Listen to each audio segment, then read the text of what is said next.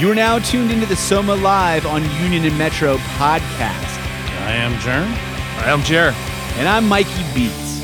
Soma Live was an all-aged concert hall with 2 locations in San Diego. First on Union from 88 to 94. Second on Metro from 94 to 99. We're here to share experiences from the best all-ages venue in America's finest city. On this episode, we talk about the politics of a 16-year-old working at an all-age venue. We talk about how to talk to parents and the art of moshing. Honorable mentions go out to the shows of Silverchair and the Foo Fighters. And we kick it off with talking about how old we were then and now. Let's go. I'm old. I'm like a year older than me. I used to hear him say that shit when he was like 32. Because we all felt old. To me, you guys were But 32, when did you see him when he was 32? I was 16. That's when you were working at Soma at Metro, right? No, he was younger than that. Were you? Yeah. I think. That we were in our 20s. Okay, so I'm turning 52 now. Wow. Because I started Soma when I was 25. Get out. Yeah, I was 25 when you met me. That's what I mean. We were okay. He was 26. Here we go. This is it right here. Mikey, call it out. This is it. Soma Live, Union and Metro Street. So we're going to talk age. How young we were. Yeah. All right. Yeah. All right. So I was 16. You guys seemed super old. Well, I think when you're in high school or, people in their 20s seem older. Then, they're not that much older than you, but they seem older. Right. And now me at 41, I don't even think 55, 60 is old. You're 41. I'll be 51 next month. Jeremy will be 50. I'm going to be even sexier than most 52-year-olds this Halloween. Yeah, 52 on Halloween. Your birthday's on Halloween? Yeah. That's right. Yeah, it makes up for a lot of my quirks, right? Right. Why do you think he lives in a haunted house? It makes sense. It makes sense. All the coffins and stuff, and so at 16, going to all these shows, seeing all these bands, it was interesting because I was amongst my peers in the crowd. Mm-hmm. And I actually felt more comfortable being behind the scenes. Walking through the venue as a 16-year-old that worked at all-age concert hall, walking through it, I was at home. I was definitely at home. But I would have people who would be there every single weekend. Mm-hmm. So I'd be on the defensive, wearing a smile on my face, but I have to be defensive because there's just kids from Poway, from Chula Vista, from all parts of the county coming in there, and I felt like I had a target on my back. Right. But I also had every single security guard watching my back. Right. So I could get away with really anything. And those are some big security guards, so massive. You totally were safe. Yes. Yeah. Yes. So I had to. The politics as a 16-year-old in that scene working at a live venue was really interesting because, I would have to be cool with the punks. I'd have to be cool with the ska kids, the skinheads, right? The surfers, the skaters. You know what I mean? Like everybody. Just to not get jumped on the way going home, because I only live 2 blocks away. But again, I always felt safe.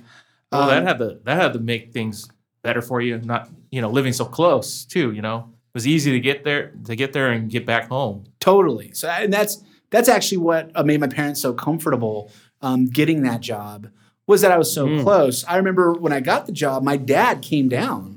To talk to Len and Jeremy to figure out, what's going on. And I don't know if you were there, but... Oh, crap. I don't know if I talked I did have to talk to a few parents over the years to justify. But when I think about it now, it's like, okay, so you're coming down. I've got, my a lot more piercings than most people do. I'm obviously a bitter, just, guy, so I probably wasn't the best person to talk to authority, but... And I was the clean-cut guy in the Navy. And that's what I liked. So I talked to a lot of parents. A lot of parents are, Yeah, I got to meet a lot of parents, and they were actually happy that I was there. And because of the military background. Not that they knew that I was in the military, but they were just happy that they knew there was an adult there. Yeah, that was going to wait for them to get picked up. There was many times where I actually drove kids home because I didn't want anything to happen to these kids out there at midnight, after midnight, or sometimes 1 a.m. even. Yep. And there was a lot of kids that some of their parents didn't even care. We never left the club with anybody there. Exactly. Right. But with your, I wouldn't really call it training. I think it's just your persona and your personality is you were a lot more comfortable with dealing with people, where I was, I'm here to book these fucking shows, and okay, I got to deal with you, but I think that was one of the things that kind of hurt me a little bit. So like when you got Mikey, his parents are allowing him to work for me and essentially for Len, it's like, thank God there's people like you around, because otherwise, this trifecta would have never worked, because I don't think I was exactly that approachable. You were very unapproachable looking wise. I remember meeting you. It was Lawrence Misa, who was my R.I.P. Lawrence. He was the Big Simone security guard there. I love you, man. Ran ground control. He was my offensive line coach at Claremont High School. I played football. And I remember the first few times I went there, I'd see him. I would have coach, and he'd get me in, make sure I'm protected, And I started going every single weekend, and it got expensive. Honestly, there's $7, $5, $6, $7 shows to a kid that doesn't have a job, or $20 shows, right? The bigger shows, the bigger shows. The surf release, Taylor Steele video surf releases. Oh man, I forgot about Didn't Unwritten Law play that? Yeah, Unwritten Law, Blink, Sprung Monkey. Then you had all the Fat Records bands. And then Taylor Steele actually shot a video at Soma for Unwritten Law. Right. So that stuff got expensive. Mm-hmm. So hanging out there, finally I was like, I need to get a job here to support this habit. So I went to Misa, Lawrence, and I was like, yo, man, how do I get a job here? He's like, well, you got to talk to Jerem. And I'm like, okay, let's introduce me. He's like, all right, come out back. So we walk down the alleyway, that long walk towards Office Depot. Exactly, towards Office Depot. And you were actually hanging out at the back gate, and Misa introduced us. And I took a look at you, and I'm like, what the fuck kind of freak show is this? Like, this is the guy. Right. Like, holy crap. Right. I thought the same thing about you. Long hair. And Lawrence. Long hair. I know, right? Who are these squares? But I remember, just got the introduction, and you basically just handed me a trash bag and said, pull your weight, go pick the lots, or Yeah. But then you get past that. The love that you have inside of you. Again, getting back to the bands coming in the backstage area, they're on tour, they show up, big bear hugs and all that. So, you have this intimidating look, but you're a beautiful person inside, man. And you're a hand model too, which I think is amazing. I am a hand model. So I had to change that on that thing, and yeah. Yeah, sometimes. And just so everybody knows, he was also in a music video. Oh, yeah. We want to go. I want to hear more about Mikey, though. Yeah, true. Well, we can talk about the Wild Colonials later. I want to keep talking about you guys, but to go back to the point with the parents, I felt, even at the time, I recognized how important it was to have a guy like you, Jerry, at the front that is a solid rock that the parents, can drop the kids off. Because my peers at school, I was the Soma Live representative at my high school, Claremont High School. And, there's the PTA and the parents, and all these kids are starting to go to this place. And so parents would actually come up to me and talk to me at the school about this stuff. Wow. Like, hey, my kids want to go, what's going on? I hear these rumors about you, what's up? And it's like, just come down, come check it out. There's parents that would, I remember seeing sideshows and even, main stage shows with parents in the back just hanging out, watching their kids rip. Yeah. That stuff. Yeah. That was amazing stuff. Mind you, it even got to the level of where at Union, I believe it was Josh Homie's parents had showed up. David, I believe it was David Yao from Jesus Lizard. His parents. Caius. And then it was when they were doing Caius. Josh's parents there, huh? That's weird. But that was the one thing that to run a club and to try to do what we were trying to do. I mean, you got me, obviously, I'm just this freaking, I'm just me, you know. Anyone that knows me knows, and I'm not very approachable. And I make it that way because of the fact that I've got so many things going on in my head, and I'm concentrating on this show, and I got all these fucking bands, and I have to babysit all these people and make sure that this runs a certain way. And because we have all this pride in it, so I'm not like a good advocate for talking for parents. So whenever I get put in that position, it's like, you might as well freaking have Johnny Rotten just go, fuck you, you know. But you have me, and I'm like, oh, fuck you. So with advocates like you for the parents. But you were working there. So it wasn't like you were handed any, because anyone that worked for me obviously knows, the shit falls down, and it falls down quick. It comes from the top right to me. Right. Because there's no one else in between. So then I spread it out equally and let everyone know that you're all fucked because I'm fucked. And everyone, again, grouped together. But with you being an advocate for the people, and then Jerry being able to talk with kids, and then we wait for people to be picked up. I mean, I remember being irritated as hell. I have a 12-pack that's cold.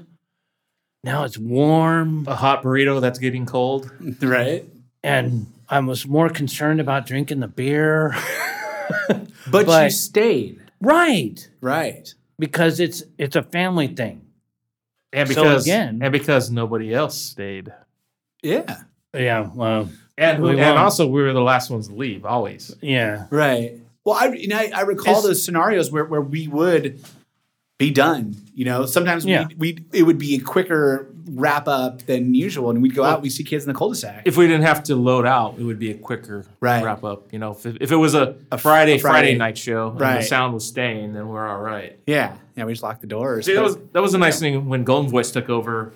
They hired Rat Sound, and a house system went in and never came out. So there was no load in, load out, unless you're loading the band in and say the band wanted to add sound or they had their own soundboard. Right. That's when you have to do that loading. So at some point we're going to have to talk about some of the sound system that would come into that freaking tiny place. And God, Paul next door must have just been.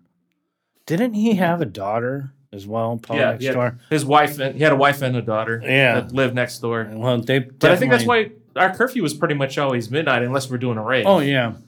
The raves were like till 4 in the morning. The raves. So. Let's get straight back to Mikey though, because seriously, you got me. Sorry, people. You got Jerry that's like calm and cool and keeping things going amidst all this chaos, and then we got Mikey. You're going around and you're an advocate to these, because a lot of the bands that were being played and that I would try to bring in were high school bands. Mm-hmm. So to establish yourself with someone, like a just giant piece of freaking anarchy, me, and then with all the rumors of everyone else and from the old club.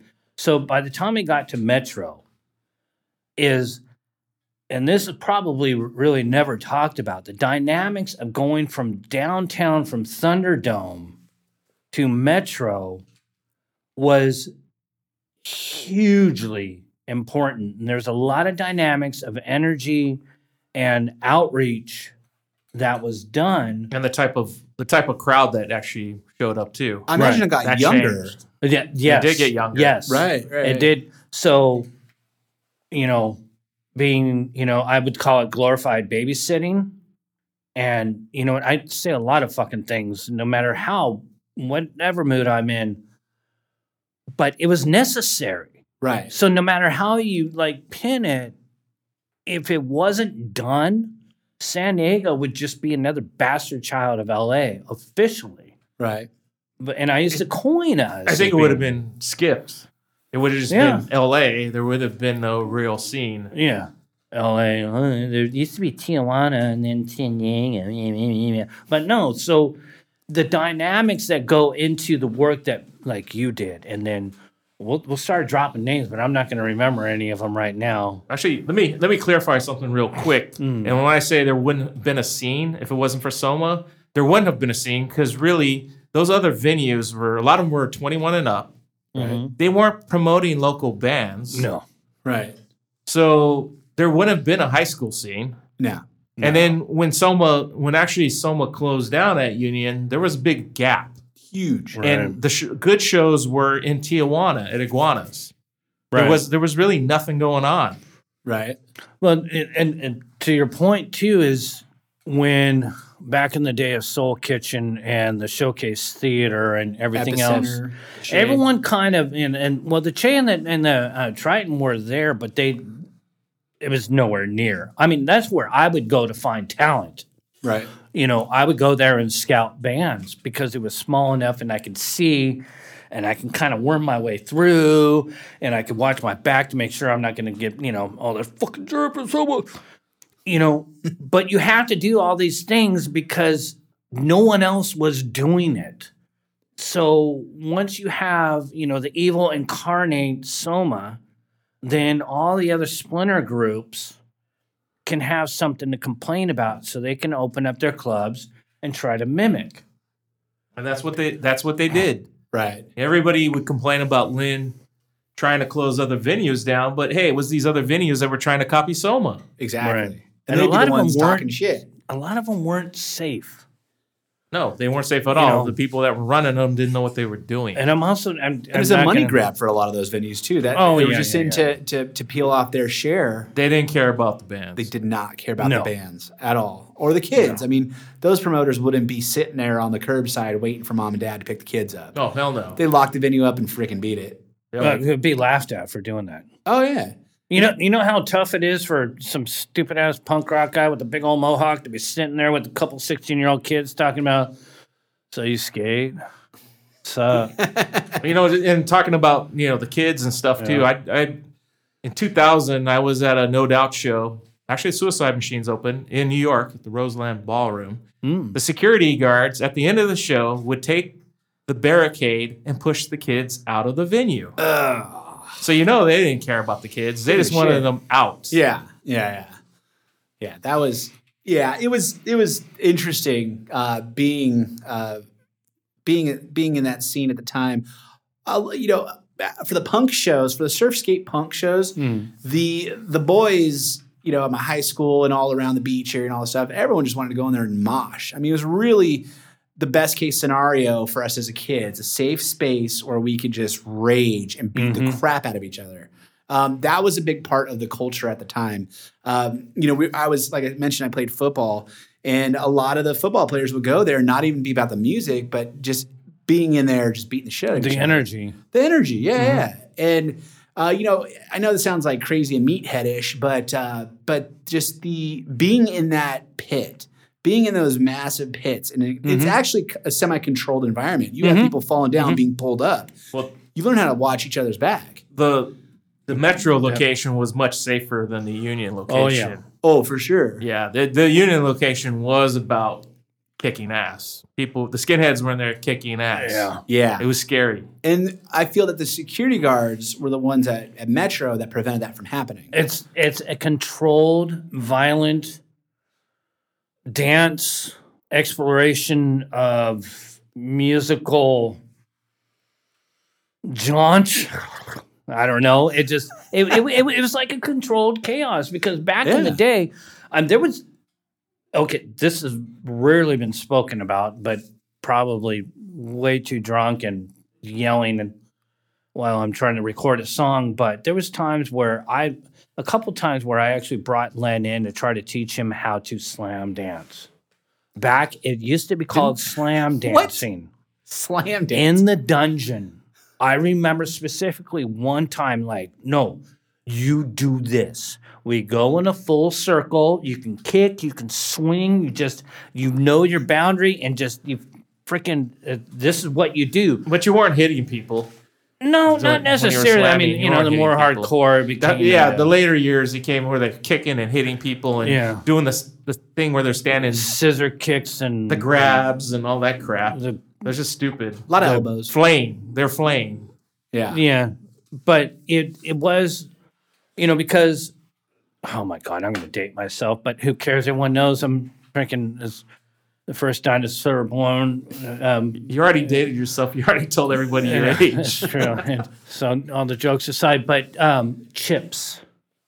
You remember the Chips episode where the bigger guy, the fatter guy, is slam dancing, and they had the punk rockers on the roof, and I can't remember his name, but one of the Chips guys, he's trying to show Punch and John how to like slam dance, and he's like, well, you go like this and you slam it, and he's slamming into the lockers in their little dressing room where they put on their badges and stuff. I don't think I ever saw that episode. But I did see the episode of Miami Vice where Suicidal Tendencies played. Oh man, I'm gonna have to dig that one up now. But so this is back when I was.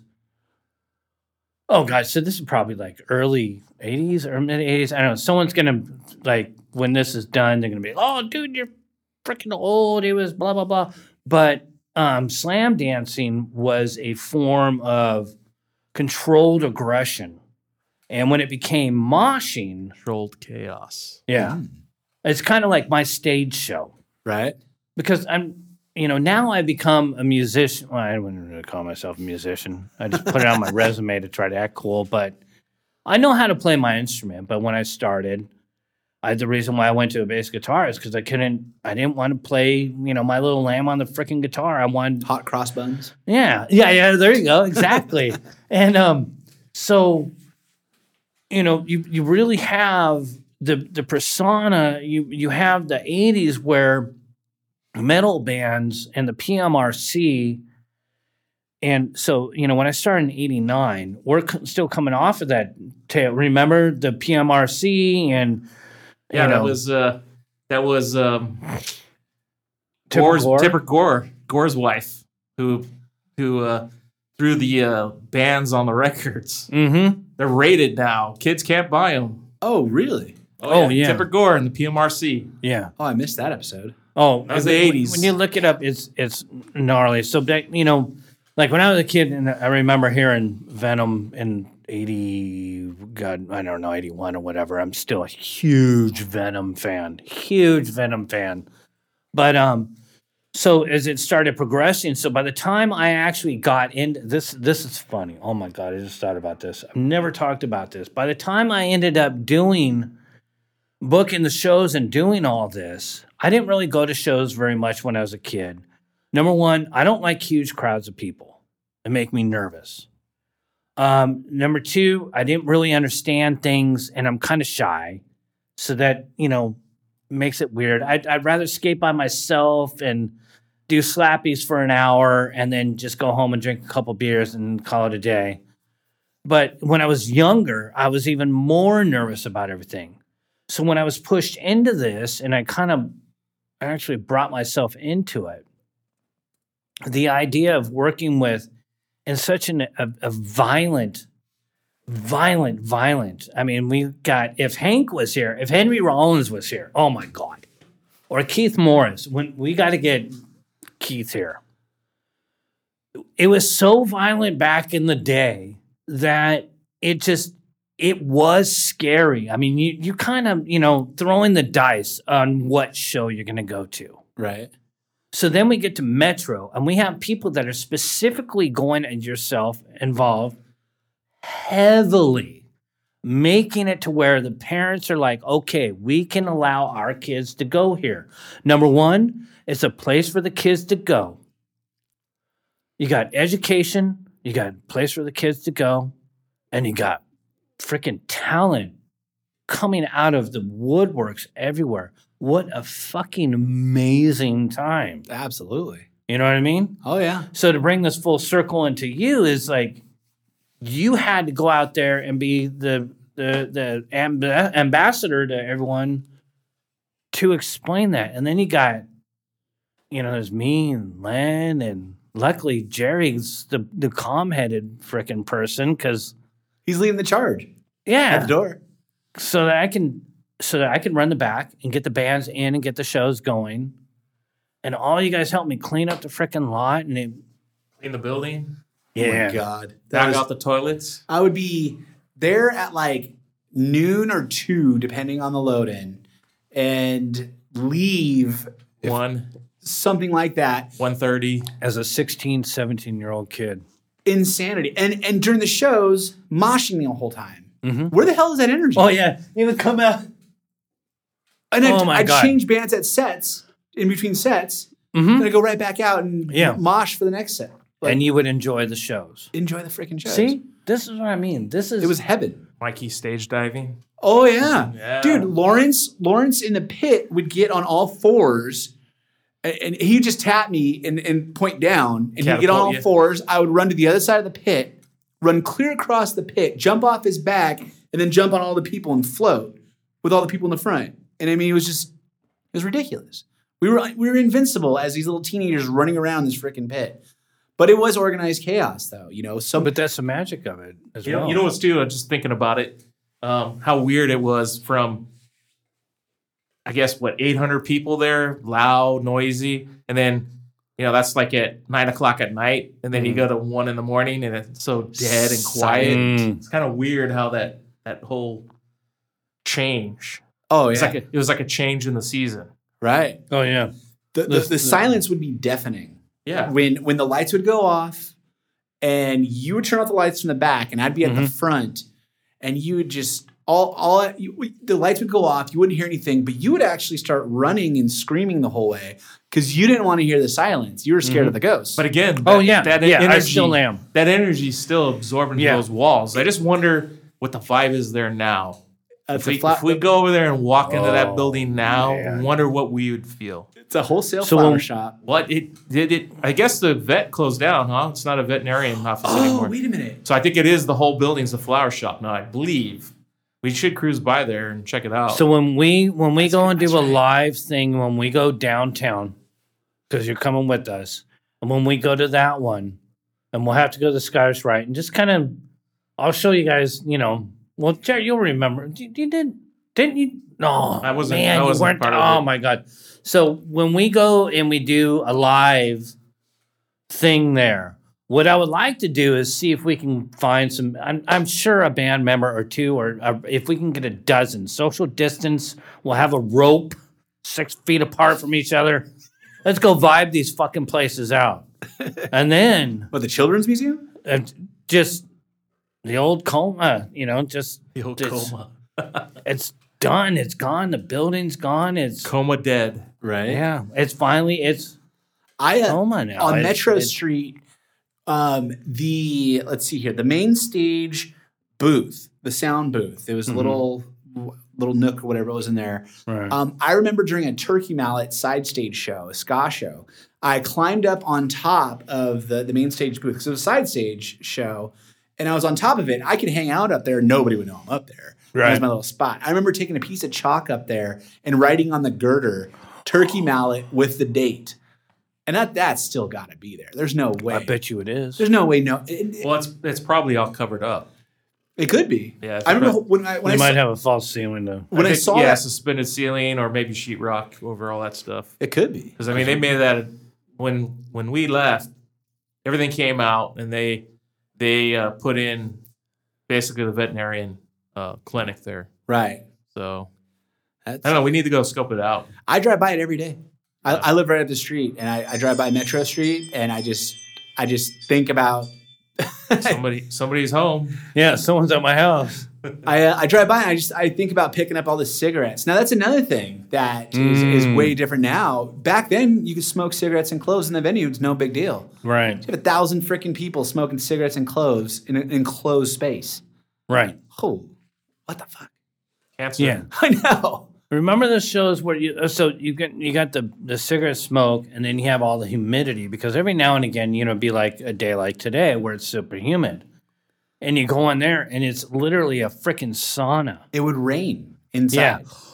Yeah. That's when the doors weren't open and the AC wasn't on, it would rain. It would rain. So the doors had to be open, and that's why we'd get yelled at by guitar techs because it would change the tuning of the guitars. Yep.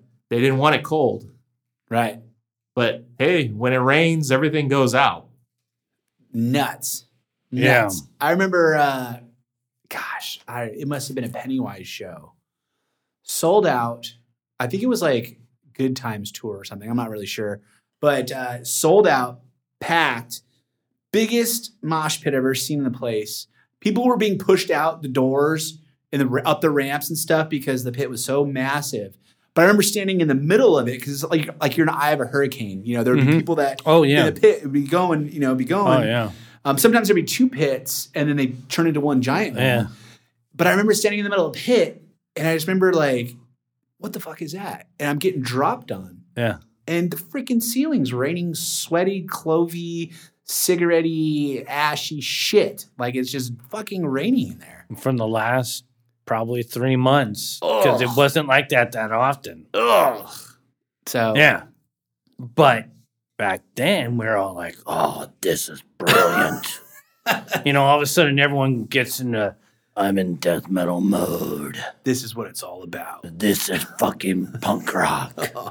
But, it was because by then, the energy to make that happen was brutal. I mean, me being a musician, I understand, like, Ian from Fugazi, Minor Threat, and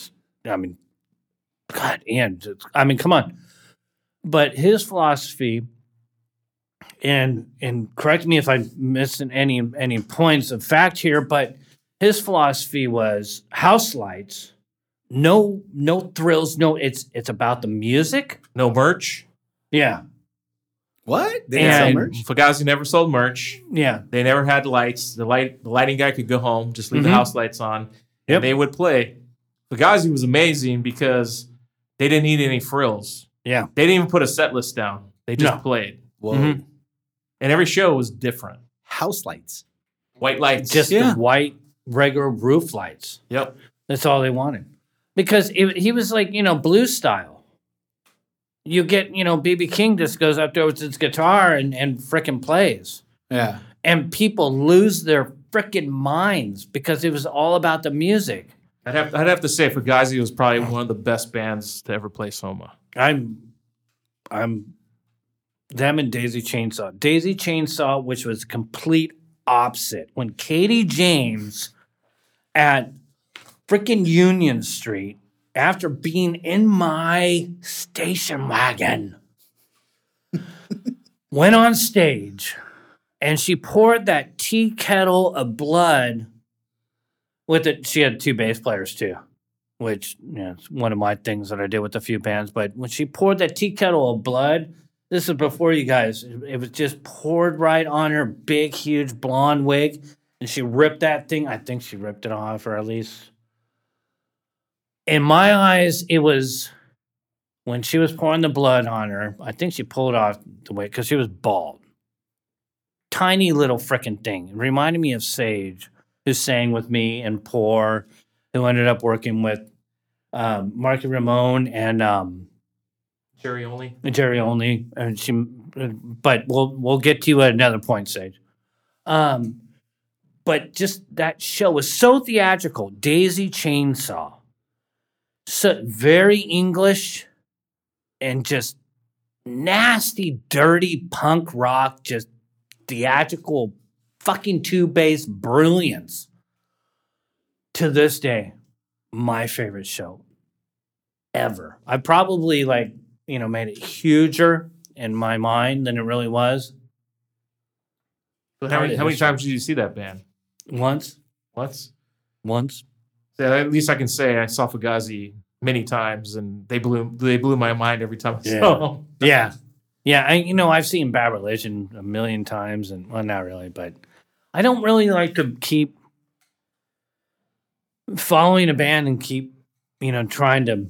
Because, what I was going to say? When bands get older, they lose some of it. And then you get disappointed. And that memory gets stuck in your head, and that's all you remember is that bad show. Right. That's why what I would like to do is when I was doing the shows, because I would see so many repeat bands, as it just got to where I was all about catering for the bands. I want to make sure that their experience is good. And I was about the crowd. Because my personal opinions, I'm an opinionated, extremely opinionated, very cynical bastard. But you're also respectful. And I want to point that out. I try to be. And you are. Thank you for you that. are, for sure. But with social media, we're all opinionated. Oh, yeah. Everybody's talking out of their ass. Oh, that's ruined everything. Yeah, don't follow me on social media. Oh, my God. We all have different views, but we all get along. That's all that matters. Yeah. That's find the commonalities, right? That's what I say. And we don't have to put each other down. I mean, we're men. Come on. Exactly. Yeah. Stop being children. There's a lot of children out So there. you can put me down on my favorite show. I'm sure you will. The one that honestly sticks out, and this is crazy. I hate that one. Silverchair. No. I Silverchair. remember that. And I do. Hey, a lot of people said that was an awesome show. They were phenomenal. I don't And like them. they were but kids. it was And they were my amazing. age. They were kids. Yeah. I was just exactly. blown away. And all their parents were there, right? Right. Were all the parents there, or Yeah. was it just Yeah. two? Or No, it was. I think it was because they were on tour. They were on Yeah. There was 3 guys right in the band. Yeah. And it was there were That was an Frog amazing Stomp. show. Their That was their album first that album. come out. Yeah. They were doing the first American tour. So yeah, the whole family was there. Straight from Australia. And I don't even think I worked at Soma at the time. I'm not sure. No, I think you did because I was working there. I'm okay. And Yeah. I don't know what it was, but I just remember looking up and seeing this kid my age just belting it out, and I thought the show was amazing. I was a fan then, but I also knew good music. Weren't they like the second coming of Nirvana? Yes, I think a lot of people were saying that's the singer reminded everybody absolutely. of Kurt Cobain. And I was a huge grunge fan. I loved Alice in Chains. I loved Nirvana, of course, Pearl Jam, Soundgarden. That was all my stuff before I started listening to punk rock at Soma. But I thought the Silverchair show was amazing. I thought he belted it out. 3 boys just killed it. So that was one that stood out to me because I could look up and see someone my age just rocking it the fuck out. Would you consider, you're talking about punk rock and grunge, would you consider grunge was actually punk rock that was moving more towards heavy rock? Totally. Yeah. I think it was a transition for sure, like transitional if I may. Yeah. But yeah, that Silverchair I think was that put up there. But I was more of a pop guy. I enjoyed the Weezer shows and shit like that.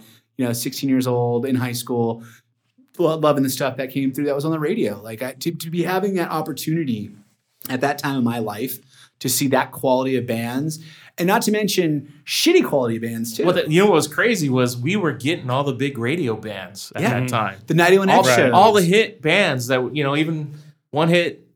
Or triple platinum album, whatever, one hit wonder. They were all coming through Soma. Yeah. Right. It was a place. That's the crazy thing is we went from being the freaking Thunderdome to the place where bands wanted to play. Yeah. And again, it goes back into which we're going to have to really dive in deep. We're going to have to bring in some people that help make that happen. You know what I think it was it being the fact that it was an all ages venue. Yeah, I think a lot of that helped a lot. A lot of and the city embraced it enough to deal with it. A lot of bands wanted to play in front of an all ages audience. They didn't want to be stuck with a bar scene. They didn't want to do bar shows. Right. They want energy. Totally, and that's what the youth brings, and that's what we brought then. So it was a really exciting time in my life. It was definitely the foundation of me in the music scene. And now, looking back, it was the foundation of everything for me to what I've become to this day. I owe it to you guys in that scene. It was very, very powerful, and I could not have timed it more perfect because I saw it at its height. I feel like that. And that's how I feel, and I'm sure Jeremy feels that way too. Yeah. I'm more curious than anything is like at what point, like what age did you realize, okay, this is something I'm going to pursue? Because, you go through 16, 17, 18, 19, and then, when I was a kid, and things are way different back then. But, I was your age. I was running with dinosaurs. No, so, you reach a point where you're like, okay, you kind of make a life choice, whether you know it or not. Like, this is something that I'm going to continue doing, or this is I'm going to go a different direction. But when we reconnected, and I found out that you stuck with the music business, I'm blown away. You should be proud because you're the one that put me on this path. But you're the one that did all the work. So, I appreciate it, and I love you to death. If you didn't show up and you didn't want to do it, right, you wouldn't have been there. Well, the thing is that I got a taste of the juice. Mm-hmm. And not just like I get a kick out of the production. I love it. I love that there's juice from that, but then there's also performance juice. Right. And I played in 2 bands. I played at Soma, and that changed it for me. I had a good time playing the band stuff, but you pretty much got totally involved. Because you had the full aspect. Exactly. And the days you that I had played, your way out, and you didn't get out of it. Right. You know what I mean? I don't think any of us got out of it. You had your way out. If you think about it. No, I got out of it. Yeah, but you wouldn't be here now. It's still in your blood. It's totally in my blood. I mean, I have the opportunity to sit with you two guys and talk about. But you still do your band thing too. Well, yeah, that's it's in your blood, man. We can't go through my band. My band's but I'll say this. I'll say this. I could go back to one specific point. One specific point in time that changed my path. You are fucked up. But it was the Foo Fighters show. Right. They had just formed. Was it Mike Watt that opened up for him? I don't recall. Oh, damn. I thought it was Shudder to Think. It could have been. I don't remember. I think it was Shudder to Think that opened for him. I thought it was amazing, whoever it was. But the whole time, I jumped up there. I was standing. I wore cargo shorts. When I got in, I got there early. I ran to the water bar, put in water bottles in each pocket, ran up, and I'm pretty sure it didn't work at Soma at the time because I'm pretty sure I bought a ticket. But I'm not really sure on the dates. But I ran up on the rail, and I got up pretty far. You were working there. Was I working there? Yeah, because I was working there. Okay, then maybe I was working. Maybe this was just my day off or something. But I got up to the rail, and I was in front of Pat Smear. Yeah. And the whole time I'm yelling at him, give me your pick. And, he's messing with me like I'm using it. And it's just amazing that I could actually have this interaction with the rock god. Again, I was heavy into Nirvana in the previous year. So I'm just like, oh my God. Were you heavy into the Germs? No, actually. I still have an old Germ shirt from... I should have dabbled more in the Germs, but this is all the Germ I can handle. But so it has nothing to do with that. They left the stage, and of course they're going to come out and do an encore, and everyone's cheering, going crazy. And Pat Smear's the first person to come out. We love PK too. Love PK. Hopefully he's going to listen to this and love it. But Pat Smear walked out with his freaking pick, and he went straight to me and handed me the pick. And everyone's trying to get the pick, and he's like dodging people, and he gives it to me. That was my pick of destiny. Yeah, he rules. I still have that pick, and I told myself from that moment on that no matter what I did, either I was going to be the one giving the pick, or I was going to be the one producing the show or the event. That's amazing. That gives that kind of power to somebody. Right. And if you remember that night, I got goosebumps. If you remember from that night, he was the nicest guy in the band. Such a sweetheart. Yeah, Dave was cool too. We have a piece of Dave's band equipment that I got from DDA. So I'll drop names. Sub Society. What was that other one? Furious 4. Furious 4 and my own roommate and Piercer. And we're not going to talk about the things he touched. Or pierced? Should I say that? Did that just get weird? Yeah, that got a little weird. I like the silence. Of course it's weird. Well, but we have a piece of my wife plays a piece of what Dave left when he was with Scream at the old Soma. What did he leave? It's either the hi-hat or something, or one of his drum. No, piece of the drum kit. No shit. Yeah, from when he was at the band Scream before Nirvana. Because Scream was another band that played down in the dungeon. One of the very, very few shows before I had started at Soma. But, stories. We got a billion of them. And we will keep telling them. And this is We're what? Some Alive, Union and Metro. Yeah. I'm Jerem. That's Mikey. That's Jerry. That's Jerry. All right. This podcast was recorded at SGM Studio, the home of Sleeping Giant Music. It was also mixed and mastered by our friends at distinctmastering.com. Music provided by Break Anchor. Please like us, follow us, subscribe to us, find us. Thank you.